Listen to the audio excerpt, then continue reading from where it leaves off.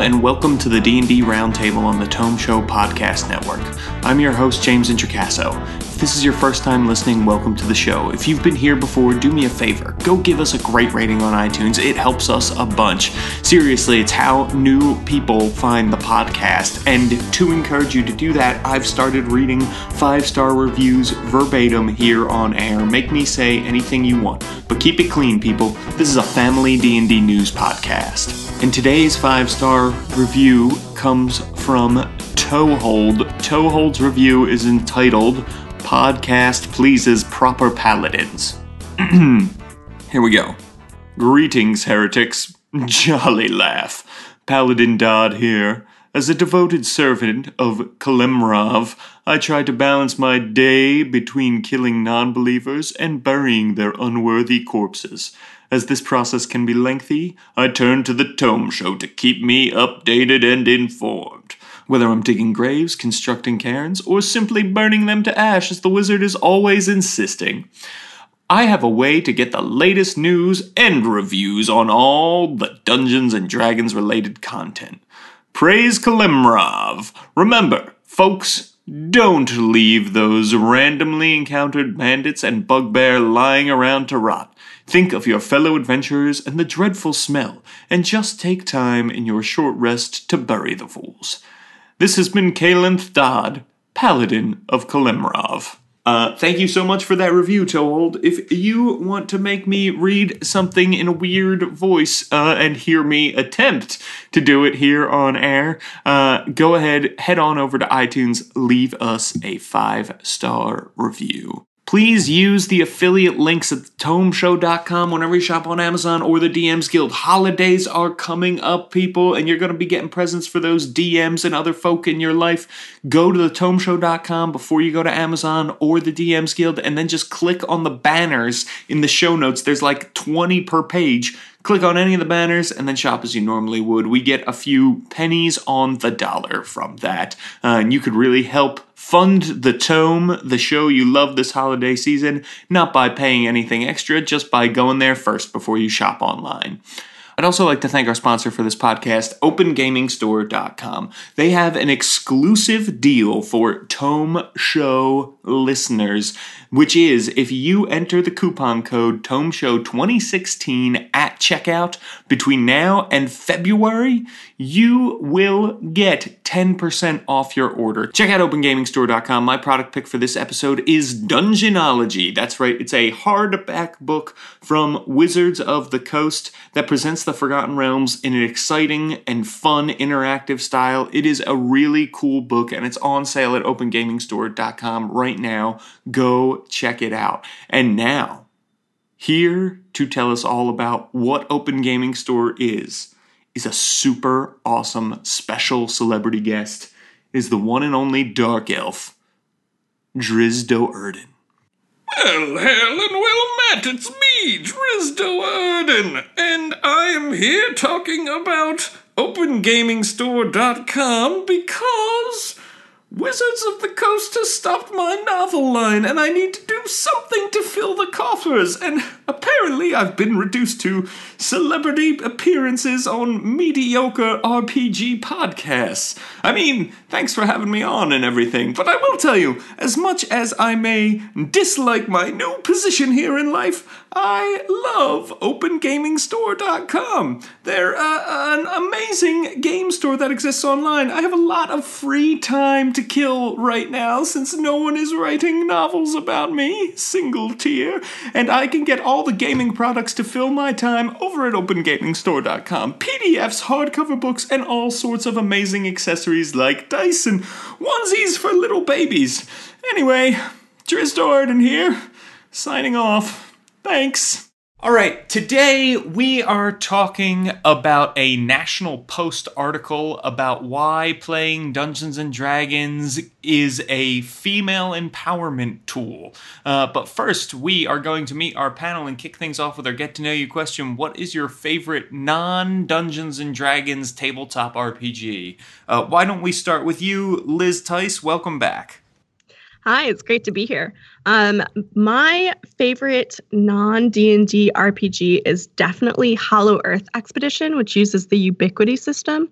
I first tried it out at Gen Con, oh goodness, probably 4 years ago now, and I just fell in love with it. It's a pulp adventure RPG, and I just find it's so fun to, basically describe essentially a movie, a pulp adventure movie, sort of like Indiana Jones, except it can have dinosaurs and monsters and Nazis with magic. So I love it so much. Not a ton of people are aware of the RPG, but it's one of my favorites to play at Gen Con because that's where you can find people that play everything. Yeah, I'm totally on board with that. That is a great pick. So, and I have never actually played. I've only read the materials, but I love what I've read. It's so cool. Allison Rossi, you are also back with us here at the Roundtable. What is your favorite non-Dungeons & Dragons RPG? Well, first off, hi there, and thank you for having me back. I would say that my favorite non-D&D tabletop is probably Stars Without Number, just because I don't get to play a lot of tabletop games outside of D&D. Mm-hmm. So when I do, it's usually my online group on Roll20, and one of the guys who's normally a player, he runs Stars Without Number for us. So it's definitely a very different game, being a little bit more, out in space, and, we have our own ship and whatnot that we take to different planets to do different quests. So I think that's a lot of fun to play, and it's good because it's a group of people that I know that I've been playing D&D with for like 3 years now. So I have a lot of fun playing that. Yeah, that is another good one. And another one that I've just read about and never actually played. So I feel like everybody's nerd cred is way higher than my own here, which is awesome. And Darcy Ross is with us. Darcy, welcome back. What is your favorite non-D&D tabletop RPG? It breaks my heart to be asked this question because I have too many that I've been playing with and really wanting to play lately. Stars Without Number is one of my white whales. I've owned it forever, and I just look at it lovingly. And someday I'm going to run the dang thing. And Hollow Earth Expeditions, I hear great things about. I do have a top number one RPG, and that is Numenera. It's by the Monte Cook Games. It's a cipher system. Far future Earth technology is so advanced that it seems like magic. Lots of wacky mollusks and just a beautiful setting, beautiful, smooth rule set that I've introduced a lot of new people to tabletop with. So that definitely holds the top priority in my heart. But I've been messing around with a lot of other games. 10 Candles lately blew my mind around Halloween. So 10 Candles is in danger of becoming my favorite, maybe non-D20 using game. Oh, wow. So what is 10 Candles about? I have not even heard of it. It is so good. It's slightly new, but you have 10 tea light little candles and you light them all. The world has gone dark. Something terrible has happened. You play a group of people who are trying to go survive out in whatever horrible apocalypse situation has happened. But it's kind of a dark, morose kind of story as opposed to like explosions and apocalypse. You go in knowing that everyone dies at the end. We all die. And so you'll have your death scene. And so it's this kind of like dreadful creep toward the end. And as you go through scenes and you blow out a candle. There's a little bit of dice rolling, but you slowly blow out the candles until you're in a totally dark room all at the end. And there's sort of some phrases you state together.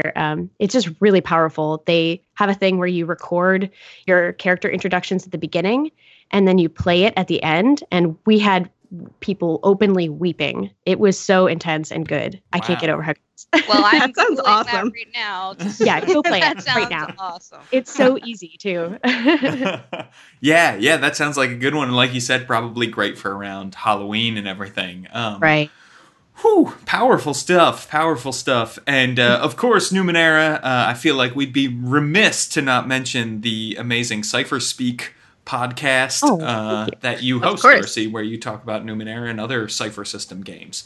Yes, you do. Thank you. Yeah, so check that out on the amazing Misdirected Mark podcast network.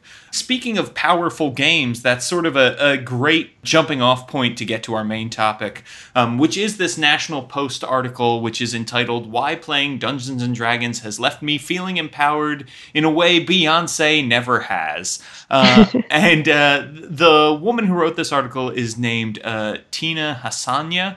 She basically goes on to talk about how she thought Dungeons & Dragons was for a particular group of people. So when she was invited to play, she was like, Dragon's not really my thing, guys. And then she did play it, and she loved it, and she felt very empowered by playing Dungeons and Dragons. So I have assembled this panel of amazing women, amazing humans, to talk about this article, mostly because I don't know how qualified I am to talk about female empowerment.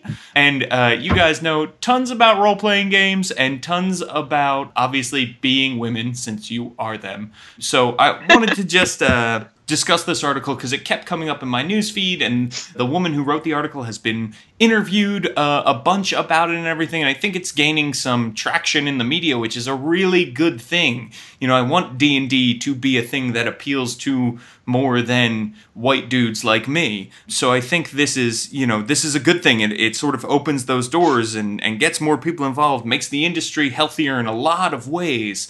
But I wanted to talk about it from the perspective of role-playing games, because the features of D&D she's calling out as empowering are not specific just to Dungeons & Dragons. They really are encompassed in all tabletop role-playing games. So with that in mind, Liz, why don't you start us off? And my question is, what did you think about D&D and tabletop RPGs before you started playing them? Who did you think that these games were for? And I feel like you maybe have a bit of a unique perspective because of your dad.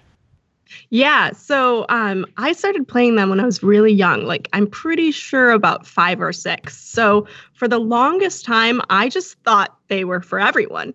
I played it with my parents, and then their best friends had a son and daughter. We all played together. We did gaming into the New Year's for many, many years. We would play D&D until the kids fell asleep, or when we were older, until midnight. And my dad would usually always run the games. And it wasn't really until high school that I realized that it was quite weird compared to, most groups for a girl to be playing. It wasn't until I noticed that my boyfriend and all of his friends had a D&D game, and they were shocked when I asked to play with them. And I was the first girl that they had in their group. And I will never forget, my dad actually ran a game for them, and they thought it was the most epic thing ever that, this girl's dad, played D&D and was a dungeon master. And, they still talk about it when I see them.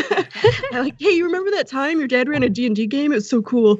And when I went to college, I tried to find a basically club to play D&D when I was there. And, I didn't really stick with it because it wasn't that they didn't make me feel comfortable. I just didn't really jive with any of the all guys that were in that club. And I continued to play D&D and other RPGs. And it wasn't really until I joined the industry and started working in it that I realized how hostile some groups are to having women in them, or women playing, or even women in being in the industry. And it kind of broke my heart, because this thing I'd loved all my life had this dark side that I didn't really even know about. And I feel really lucky that I didn't really realize it until I came into the industry. But now I'm really becoming quite passionate about making every gaming environment as open to women as possible, which is one of the reasons why before I start any game, I start having discussions about, what is this table going to be like? What are we going to talk about? How are we going to talk about women in our games? It's just, I didn't realize until recently how lucky I had it, and how lucky I was to think that it was for everyone. Yeah, that statement about not realizing things is sort of ringing true for other parts of culture at the moment. So I think, I think that your perspective is a particularly unique one, because you grew up with Dungeons and Dragons in your home. You were playing before anybody I know was of our generation, which I think is really, really great. Allison, you're sort of at the other end of the spectrum. You didn't come to Dungeons and Dragons until you were in college, right? So what was your perspective of who the game was for before you played it? So I actually started right after college. But, before that, when I was young, I thought that tabletop games, only knowing Dungeons and Dragons was just for, really hardcore nerdy people who did legitimately live in their parents' basements. I didn't think that. Yeah, I didn't really know much about it. I was a PC gamer at the time, and I played like MMORPGs and stuff. And I was like, yeah, that stuff's kind of cool sounding, but that's not really for me. I play them on the computer, and I go outside because I'm not that nerdy. But then I got into college, and I joined a co-ed fraternity. And, one of the guys that eventually joined, he mentioned that he liked playing, tabletop role-playing games. And I was like, oh, cool. Like, that sounds like a lot of fun. And he's like, yeah, I miss running games. Now that I'm in college, all my friends are at home. And I was like, well, if we can get enough, people in the fraternity to play, do you want to run a game? And he said, yeah, sure. So we asked a couple of the, people who lean on the nerdy side, and we ended up putting together a Gamma World group. So that's what I played in college. Wow. So every Thursday night we'd get together and we'd play Gamma World and drink, and then we'd go out to parties or whatever afterwards. And like, it was just so much fun. I had all these ideas that it was just going to be for like the legitimate basement dwelling nerds. And I was completely blown away by how much fun it was and how much freedom that you have to kind of do crazy things with your friends and, spend the entire night laughing at each other's, misfortunes or successes. So I had this kind of, idea that it was going to be just too weird for me and the people would be too socially awkward and uncomfortable to play with. But I had a lot of fun with it. And then after college, I kind of came into D&D because, I heard about this D&D Next stuff, and I was like, what is that? It sounds like, more D&D. I don't know what this next bit is, but, I found a group on Reddit, and, we all met together one day, and it ended up working out. There was 2 other women in the group, so it was a very, balanced group. There was 2 guys and 3 girls, me being one of them, and, I never really thought that it would be an unwelcome experience being a woman. But, when I went to Gen Con and, my experiences there, I definitely got the whole, you're a woman, you're not really welcome. We're not really going to talk to you. We're going to pick you last or give you a table last. So thankfully, never at my personal tables have I experienced it. But, in other outside groups with people I don't know, you could definitely get the sense that women aren't as welcome or desired to be in the group. Wow. Yeah.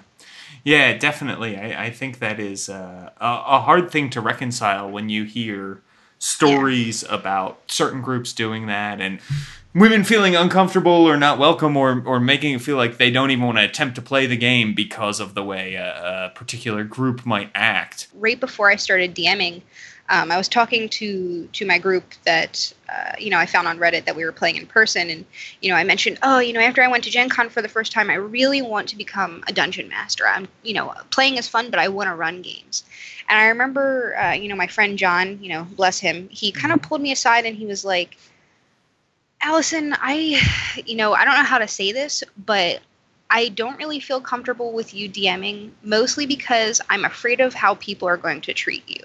And I was like, well, what do you mean? And he's like, look, I've been playing games for years, and I know that some people are really harsh and really cruel to women who want to play games or want to run games. So just, I know that you want to do it, but please you do it with a group that you trust first, because I don't want it, I don't want you to get a group of guys that don't like women to sour the experience for you. So it was kind of like, wow, I've had all these groups that have been welcoming to women, and all of a sudden, one of my good friends that I play games with is telling me, please be careful, or please, just don't set your expectations too high with the people that you might be playing with. So it was kind of like, wow, that hit me in the face. Like, oh, do I really want to do this? And chance that I'll get a group that doesn't like women and is going to make my, experience miserable. So thankfully I got a really good group of people and that didn't happen. I'm very, very thankful for that. Yeah, wow, that story is a gut punch for sure. Yeah. Darcy, correct me if I'm wrong, but I believe you also came to role-playing games a little bit later in life. So what was your expectation before you started playing, and then what was it like after you started playing? Yeah, so I have a little bit of a weird relationship with it because I was a weird kid who read too much and didn't have a lot of friends when I was very young. And so I read a lot of like Lord of the Rings, and I was teaching myself, the Elven script and engaging as much as I could with lots of fantasy literature, right? I think related to Lord of the Rings, that must have been where I, got a sense of D&D existed, and I wanted to play so bad. Wizards of the Coast used to have like a brick and mortar store in a mall by my house when I was a kid. And so I was like, right? So I was too short to really see most of the books. I was so little, but they had those 3.0, shiny new Dungeon Master's guide, Monster Manual, all that stuff. And so I like longed for them. It was the puppy in the window. I wanted it so bad. I played a lot of like video games that were sort of fantasy fightery things too. So I wanted to play so bad. So I eventually like got a hold of a book or two.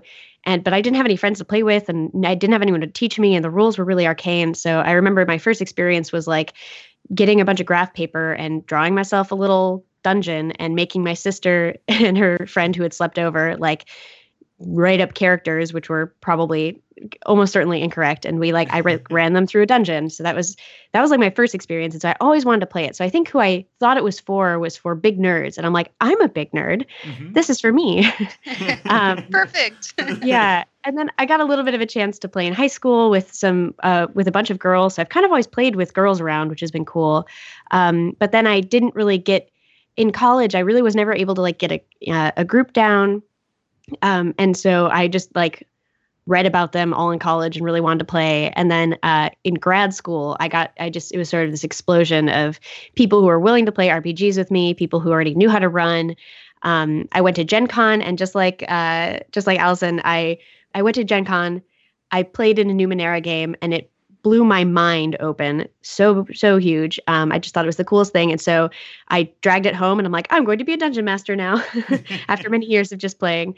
And so since then I've, run a lot of demos and things. And I think I have experiences that call back to both of your experiences, ladies, running a lot of demos and just being around big cons. I've run into some not so great experiences, but for a lot of home games and people who I know, I've had really, really powerful, good, healthy, comfortable games, which really, kind of keeps me going when I have sort of a bad run-in with someone. Or I think I've been the first female GM for a lot of people.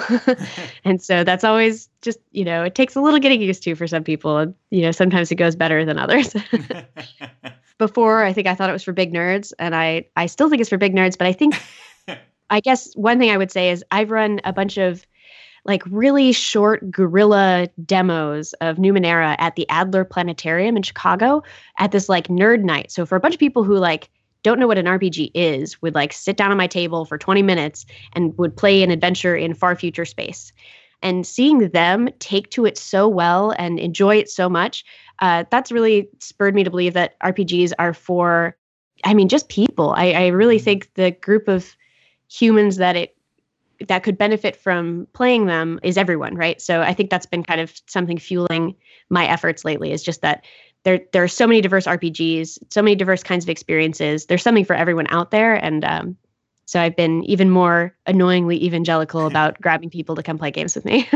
That's great. And that's, I think it's good work that you're all actually doing, because you all sort of help. Not only do you play role-playing games and are role-playing games a part of all of your lives, you also help spread the gospel of role-playing games more than the average player does, right?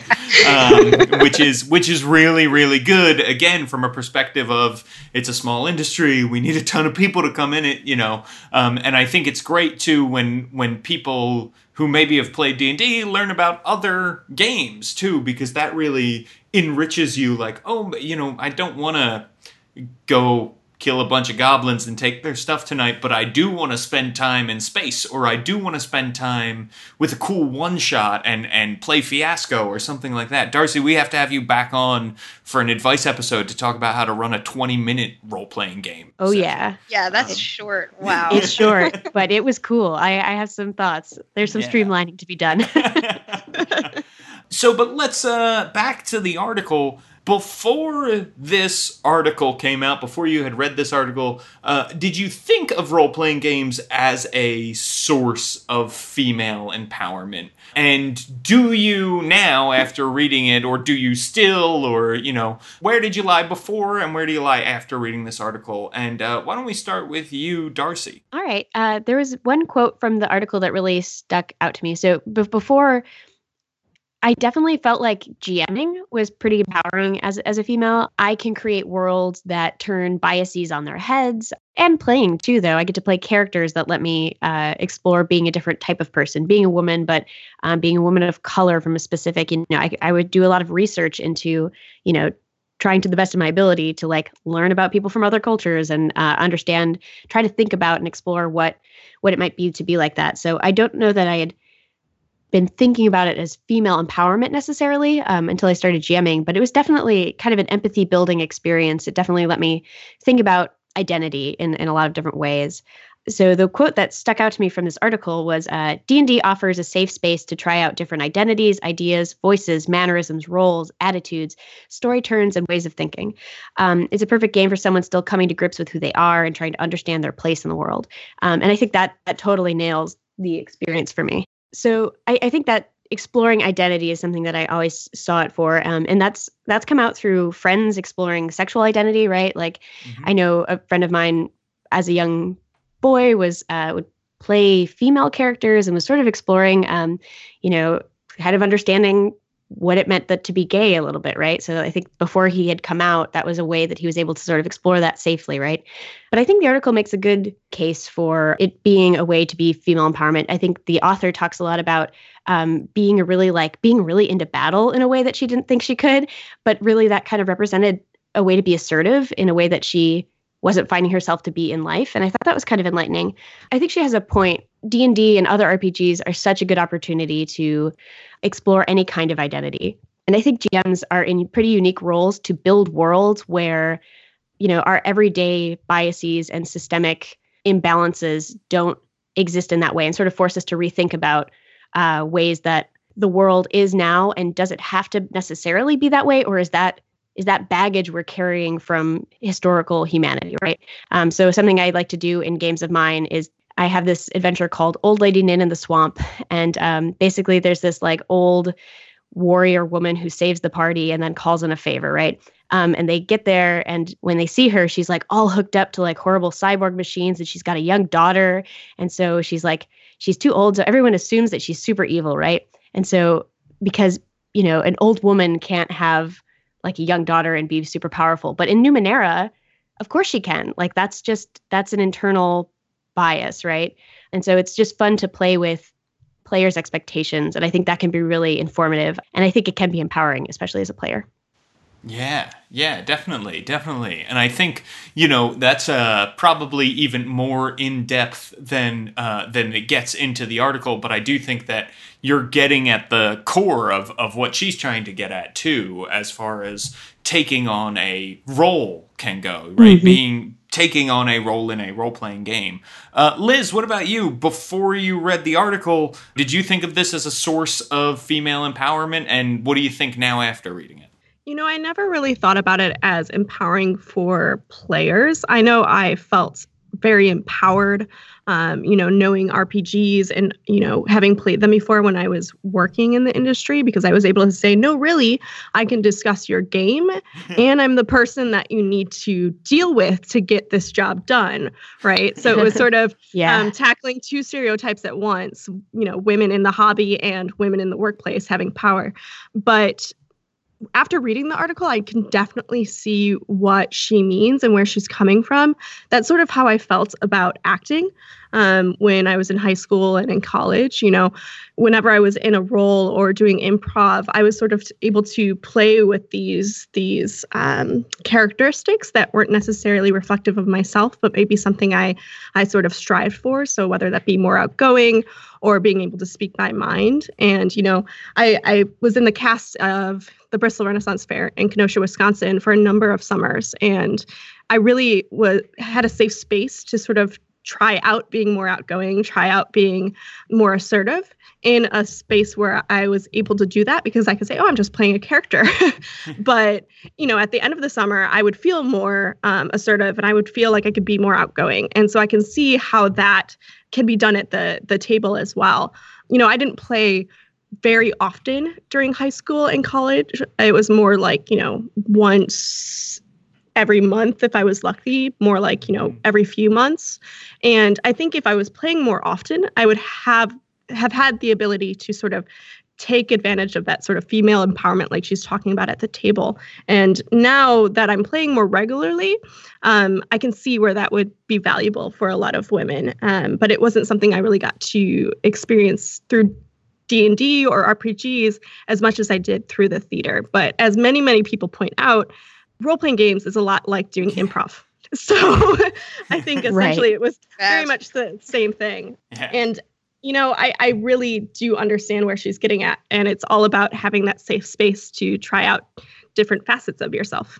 Exactly. Yeah. It's funny you say that, because my recollection of high school and college is wanting to play more D&D and not having the time because I was doing too many theatrical projects. So that's definitely something I can relate to. Allison, how about you? Before you read the article, did you think of this as a source of female empowerment, and how do you feel now? I don't think I did before, just because I never really thought of it that way. Like, it was never really brought to my attention that it could be. But now that I read the article, I can definitely see how it can be. A lot of women are told to be certain things or act certain ways, or, you can't be assertive, you can't be pushy, you can't do this, you can't do that.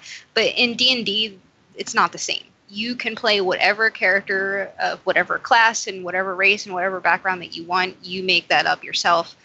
So I can definitely see how that could allow people to try out different parts of themselves that they didn't really think possible.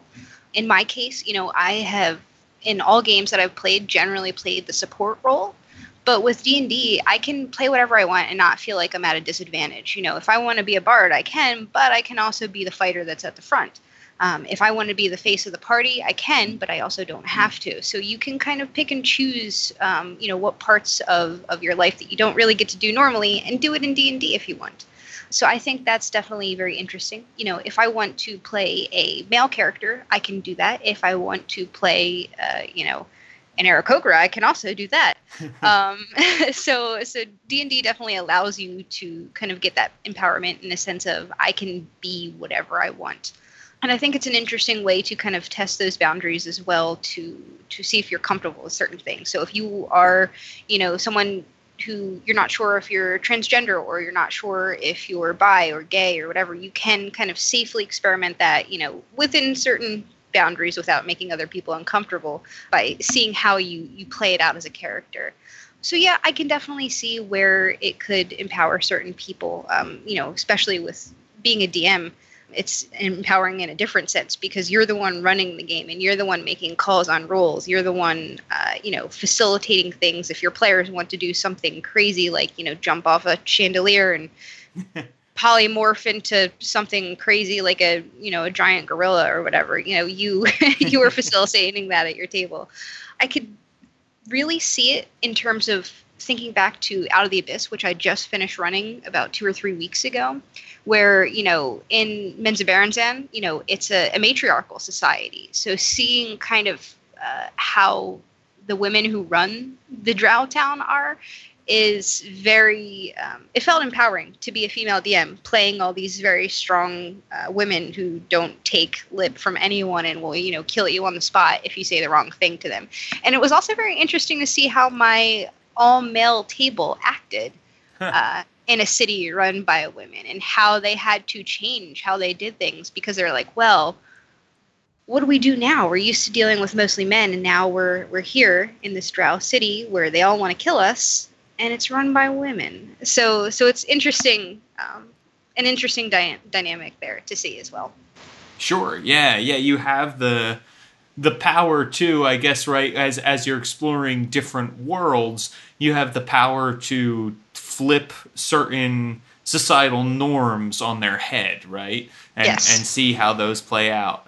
So, I think the drow, like you were saying, that's a good example. And it's also, not all drow are evil. So you also can get into like an interesting space where there are these drow societies that are not run necessarily by these totally evil beings.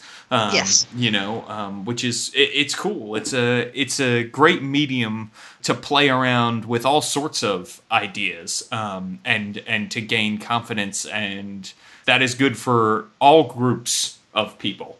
My other question for you would be sort of the the headline of this article and a conclusion she repeats is that playing Dungeons and Dragons was more empowering for her than listening to Beyonce was. And, I think what she's getting at is kind of like, she goes on to say that, it's great to have female role models who are some awesome, badass people.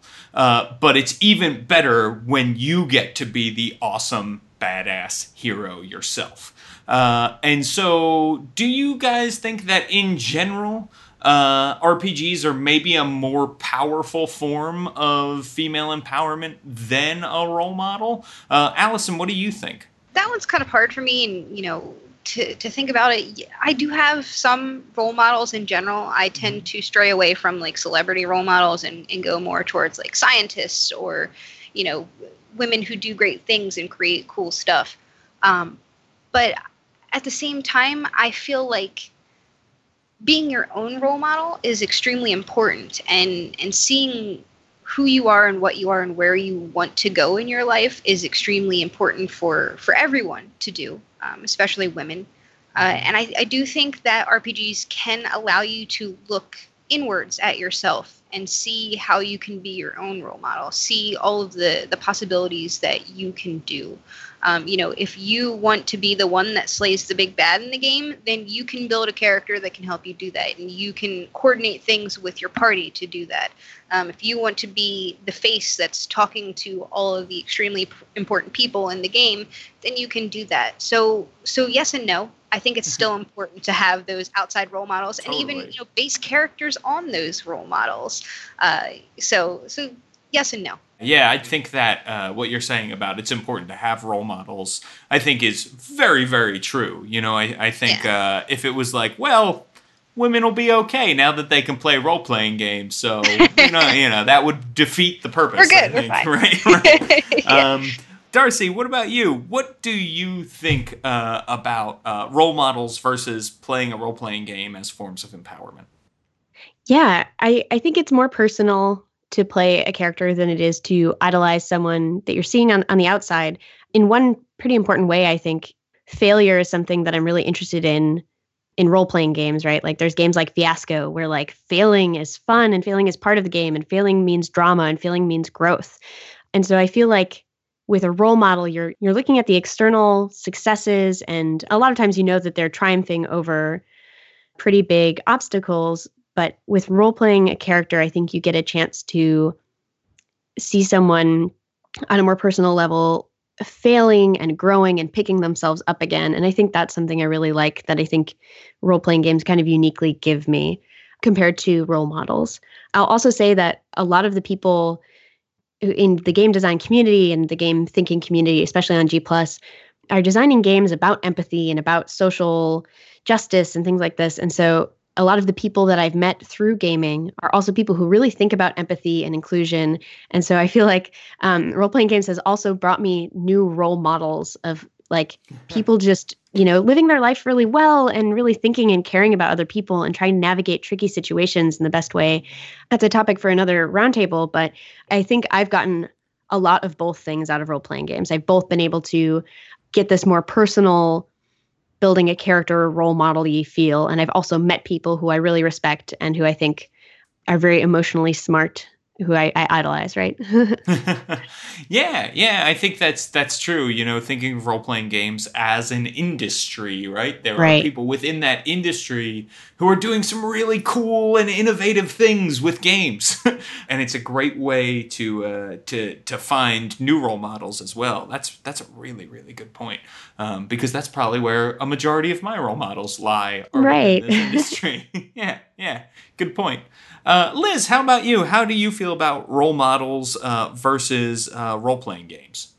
Well, first of all, that was really great, Darcy. That's an approach I hadn't really thought of before. So thank you for that. Right. I know that for me, I'm a strong believer in role models and mentors, not just, necessarily in RPGs, but I have a lot of role models and mentors through my various jobs, even previous jobs. And I think that they can have a larger impact than many people realize. I think RPGs provide a great opportunity to try out emulating some of those characteristics that we really admire. Going back to that fear of failure, Darcy, we might say, wow, my boss is just really assertive and she's not afraid to, want a seat at the table. And I want to be like that, right? But you don't necessarily feel safe enough to try that out in the workplace yourself.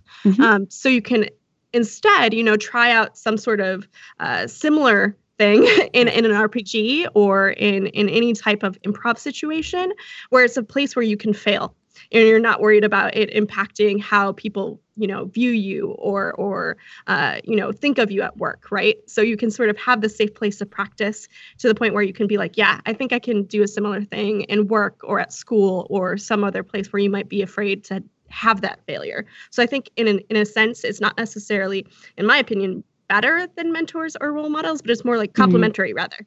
Yeah, they go hand in hand, and it feels like that's sort of been what everybody's saying, right, is that you need both. And I think that is really cool. And it's funny you say that about work, Liz, because I've had the conversation with my wife and with my mother and, other women that I know about how carefully certain things are phrased either in emails or meetings and things like that. And I guess when you are playing like a badass barbarian, you don't necessarily worry about how many times you should say sorry in an email or that sort of thing. Oh my gosh, yeah. Yeah, too real. Barbarians like, sorry. Yeah. So, I guess that is, that's like a really good point that makes me sad about the real world, but happy about RPGs. So when do you think RPGs are doing female empowerment at their best, and when do you think they're doing female empowerment at their worst? And Liz, why don't we start with you? Oh my goodness, I have so many thoughts on this, but I'll try to sort of narrow it down, and I'm sure Allison and Darcy will fill in some of the holes that I won't have time to talk about. Talking about female empowerment, not just in the RPGs themselves, but sort of in the hobby as a whole, I think it goes back to, it doesn't really work if women feel like they can't be themselves or try new things because they have a fear of being judged, harassed, or mocked. It's all great if there's, fantastic, empowering art in an RPG, or, there are games trying to bring more women into the hobby if the hobby itself isn't willing to embrace that. So I think it's really important that, if you're in a group that you're talking about how you can make women feel more comfortable in your gaming group or at a hobby store or what have you. And I think that goes back to having those conversations about, what is your table going to be like? How are you going to talk about women? Is your game going to be PG-13 or R? What are some of the topics that you don't want brought up? And, I've had these conversations with my groups, and, I have the stuff that I'm really passionate about, but, some of my group right now is all guys, and they brought up stuff that I hadn't even thought about. Like, I really don't want us to talk about, this particular topic in this way. And, we weren't all on the same page originally, but we all came to an agreement. And I think it's made just the environment that much stronger because we don't have to worry about wading into areas that we aren't comfortable with.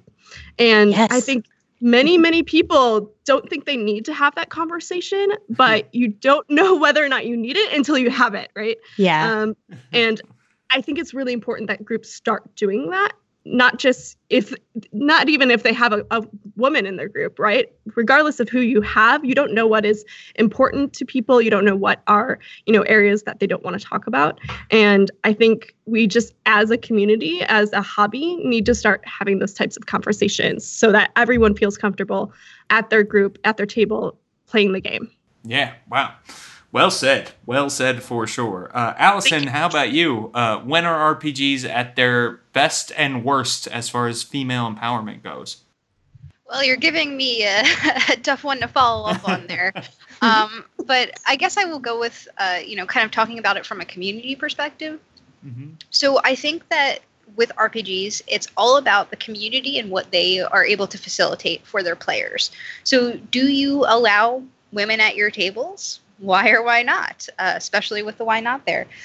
Do you make people feel comfortable to join your table? It doesn't matter if it's just women or if it's, other people. Do you let, people of color join? Do you let children join? How do you facilitate their joining your table? How do you let them be what they want to be in the game that they're playing?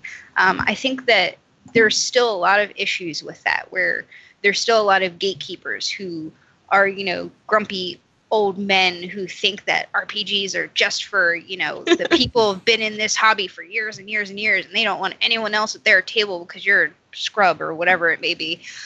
So I think it's about educating people on how to play the games and welcoming them to your table and empowering them to play whatever. I always tell my players that, don't feel like you need to min-max to have fun at my table. I want you to make what you want to play, and then as a group we'll figure out how to make it work. Or, I will kind of change the game that we're playing to fit your characters. So I think that, when you tell people to have fun and worry about having fun over anything else, that's when people feel empowered and how women feel empowered at your table. The worst is when you get the people who, they don't specifically say, I don't want you around or at my table, but they make you feel that way. Mm-hmm. So, be it at Gen Con experiences, where I had a table where I ended up sitting next to the dungeon master, and he kept trying to look down my shirt and kept trying to shut down anything I was trying to do, to the point where I got so frustrated that I walked away from the table and had to sit out for 15 minutes because I was so annoyed. But I was there playing with friends, and, the rest of the table was kind of being shut down in similar ways. So I was just like, you know what, I'll get through this experience. But, sometimes people make you feel not so welcome. And then, to this past year's Gen Con, where I had signed up to be, a dungeon master for the very low level D&D stuff. And the guy that was kind of coordinating / organizing it, despite me being there early, sent me home the first day, or sent me back to my hotel. Like said, I wasn't needed, but gave other people tables. Huh. And then the second day when I came back again, I was running a little bit late coming from a previous, whatever table. And he wouldn't give me a table to run a game for. He just said, you can go sit over at that table, and if we get people, we'll send them to you. But he gave other people tables to actually run games for. So It was kind of just feeling like I didn't belong. I was probably one of 3 female dungeon masters running D&D, and taking the guts to actually sign up to do that when I know how Gen Con is mostly men. It was kind of like, well, that kind of hurts. Yeah. That hurts a lot to, first day be sent home, and then the second day not even be given a table, and, it's given to other people. So there's a lot of stuff that we can do to make people feel welcome, and that definitely wasn't one of them. Yeah. So yeah. Wow. So that's kind of my thoughts there. Grr. Yeah. Big It grr to was that. a little bit frustrating. Ugh. I totally agree. And it's funny, what you are saying sounds to me like, man, I think a lot of this is people really need to put forth the smallest bit of effort and be a human. And, you can really make people feel more welcome at the table, especially if you're at a game store or a con and where you're running into people you don't know. You may not even know you have the prejudices that you have, Absolutely. That's the hard part. Yeah. Well, Darcy, what do you think? When is female empowerment at its best, and when is it at its worst in RPGs? I have 1,000 opinions on this, and I'm going to put them all aside for a moment and tell you the most important thing that I can think of related to this conversation. And that is, I've had some bad experiences lately, and I've kind of been able to recover from them and get up the nerve to I don't want to ostracize people who I really think are unconsciously being super sexist to me and rude. I don't think they mean to. In my particular experiences, I don't think they know that they're explicitly only doing it to women, which I've seen. But I've lately felt empowered to try to call in. I want these people to understand how they hurt me, and I don't think they meant to, but there's this behavior they're doing, and wouldn't we all be better if you weren't accidentally making women feel bad, right? Yeah. So that's been a goal of mine, but the only reason I'm able to have the spoons for that is because there's a thing called the Cred Bureau. Do either of you women know about it? I do not. No. What is it? Perfect. Okay. All the podcasters listen to this. Spread the word. It was originally called I've Got My Cred Right Here, Buddy. And it's basically just a little support group that's formed online out of a Metatopia experience. And it's basically a bunch of women and non-binary folk who have, there's a Google group, but it's basically, it's just kind of a support group. It's a place to kind of vent when, or sort of sanity check, like, oh, this thing happened to me. Am I crazy or was that kind of sexist? And, or this thing kind of happened to me. I feel really bad. And a bunch of people pile in and give you support and, share experiences and commiserate and come up with ideas of how to do better. There's conversations about how to bring something up to someone if something bad happened. Like if you want to turn it positive, there's lots of really smart, resourceful people there. And it's just been life-changing. I'm in the sciences and I want there to be something like that for women and people of color in science, right? Like that could go so far. And it really has gone very far for me. So, and the only requirement for joining the Cred Bureau is that you verb games. They don't care what you do. You don't have to be a game designer. You don't have to be a writer. You don't have to be published. You don't have to be anything. If you verb games, you're a woman or you're non-binary. Avanel Wing is the person to go to. We can maybe put a link in the show notes or something. But sure. I think this is a community where they're really building confidence in women. And I don't know. I've just learned a lot. I learned a lot from it, and I feel like I've been stronger for it. And I was able to jump back from like some really crappy experiences that happened to me.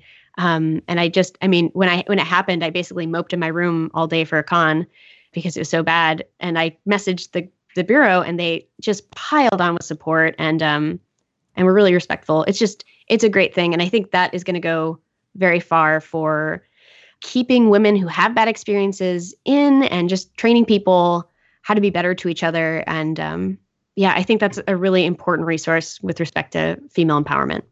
Wow. Yeah. Wow. So sorry that wasn't exactly an answer to your question, but it's important. It is important. Wow.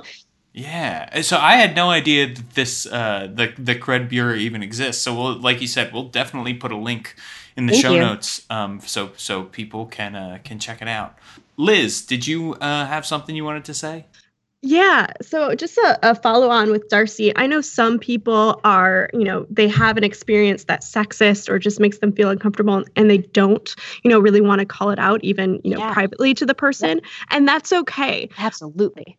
But if you are someone like me who's not really afraid to call someone out, I won't do it in public, obviously, but if I can pull them aside and say, hey, that really made me upset because, or, I felt uncomfortable when you said that because, I think that's a really important thing to do if you do feel comfortable about it. Because like Darcy said, I think a lot of times people don't realize, how they're making you feel and what they're saying, how it can make you feel like put down as a woman, right? So if you do have the space to pull them aside and say, explain how you're feeling and why, and say, I just want to make you aware because I don't think you sort of realized how it can make me feel like this. I think that's important, just to help them maybe think in the future about what they're saying and how it might make a woman or a non-binary person or another minority feel in the future. Mm-hmm.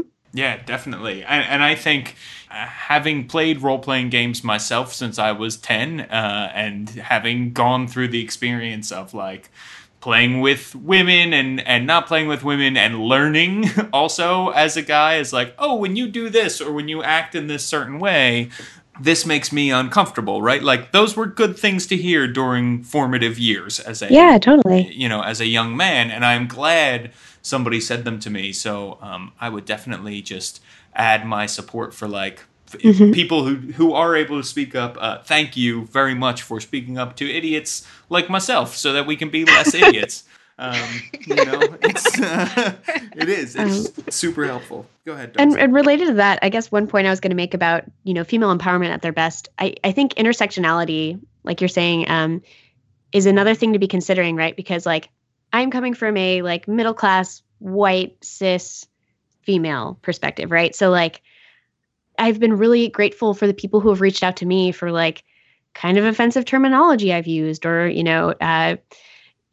terminology or ways of speaking that just come from my very specific background. Like I have a lot of improvement to do too. And, I don't want RPGs just to be for white cis straight women. You know, I want RPGs to be for everybody, right?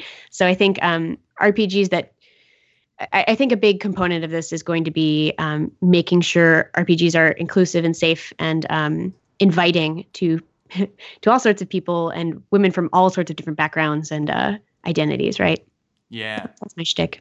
To go off that, I guess it's a matter of saying, like, we can all strive to be better at how we act and what we say and what we do. And, you know, sometimes you don't realize you're being offensive. And, you know, it's fine for people to gently point that out and be like, hey, you know, this isn't really the right way to put things. Perhaps you could say it a different way that doesn't make other people feel bad. Because sometimes you don't realize that the language you're using is absolutely poorly worded or poorly spoken.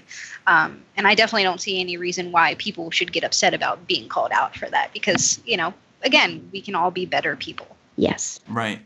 Yeah, it's again, to bring it sort of to current events, leaving the bubble, right?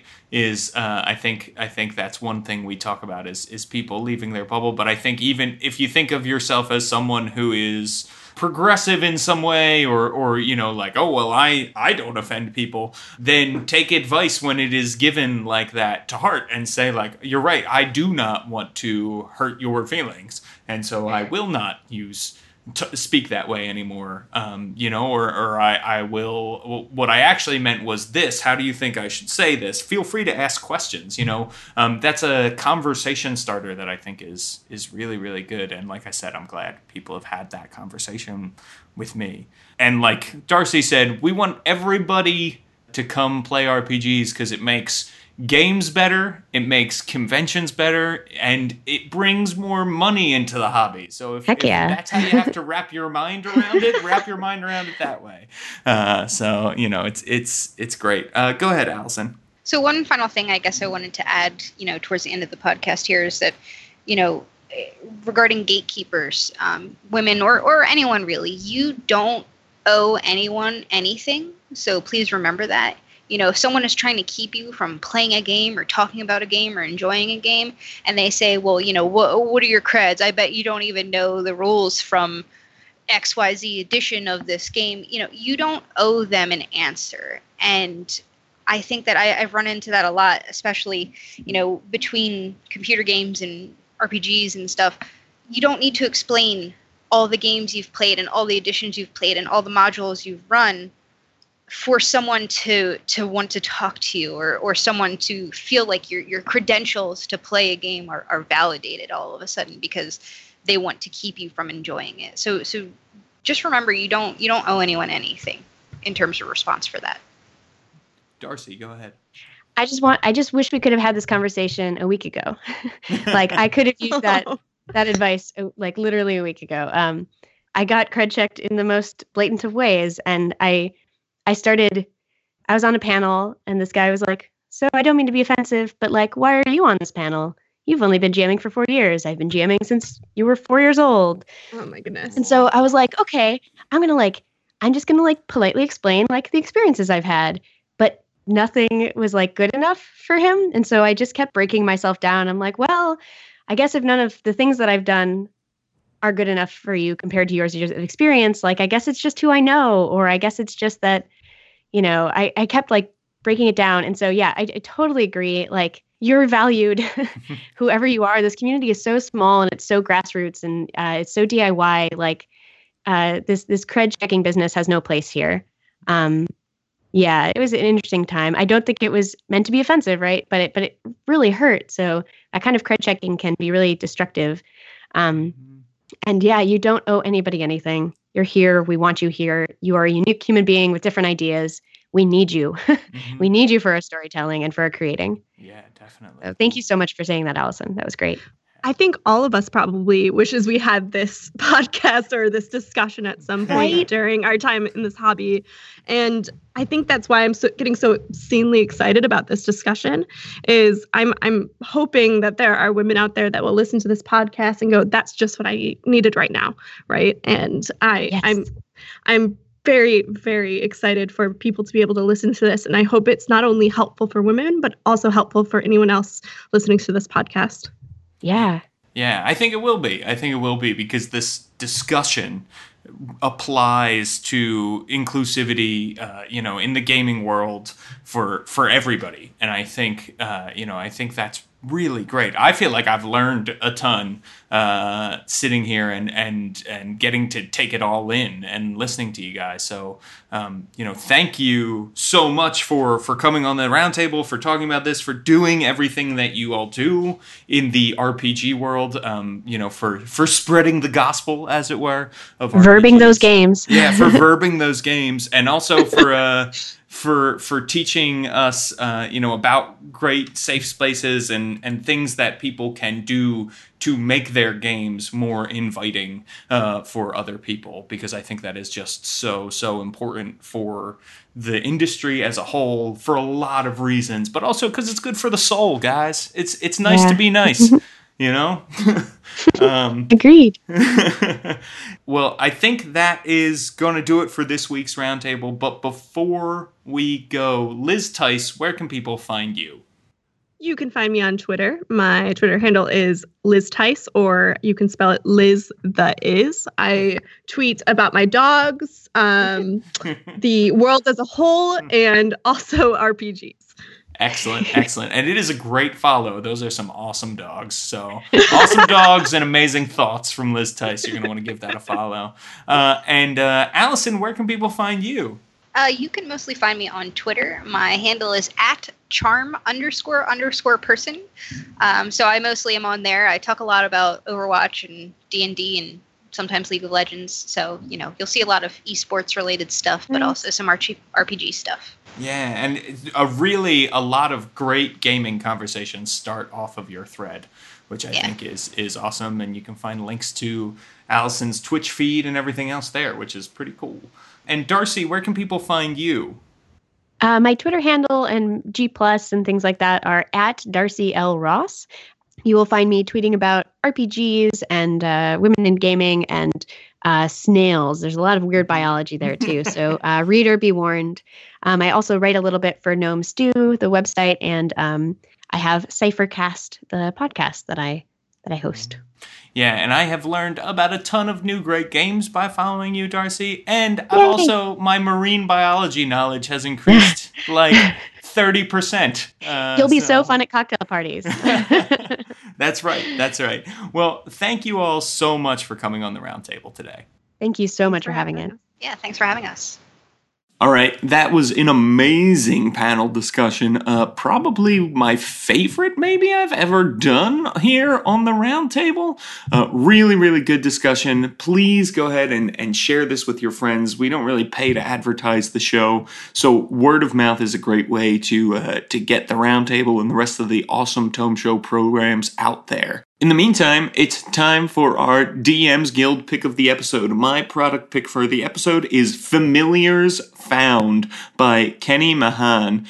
This is a pay-what-you-want product that gives you 6 new familiars. That's amazing. That is really, really cool. With so many spellcasting classes in the game, you need a lot of different familiars, and this product gives them to you for a pay-what-you-want price. Check it out. There's a direct link to Familiars Found over in the show notes for this episode at thetomeshow.com.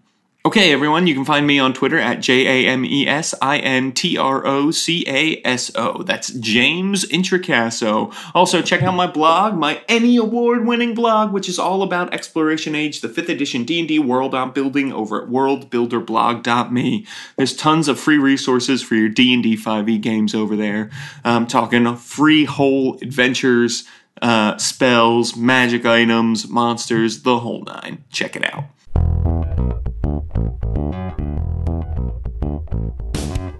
All right, everybody, thanks for listening. Special thanks to Jeff Greiner for letting us join the Tome Show lineup. Our theme music, which you're listening to right now, was composed by Eric Michaels. Don't forget to go to thetomeshow.com and use the affiliate links whenever you shop on Amazon or the DM's Guild to help support the show. And if you like the show, please rate the Tome Show on iTunes and like us on Facebook. Keep on rolling and keep on listening to The Roundtable.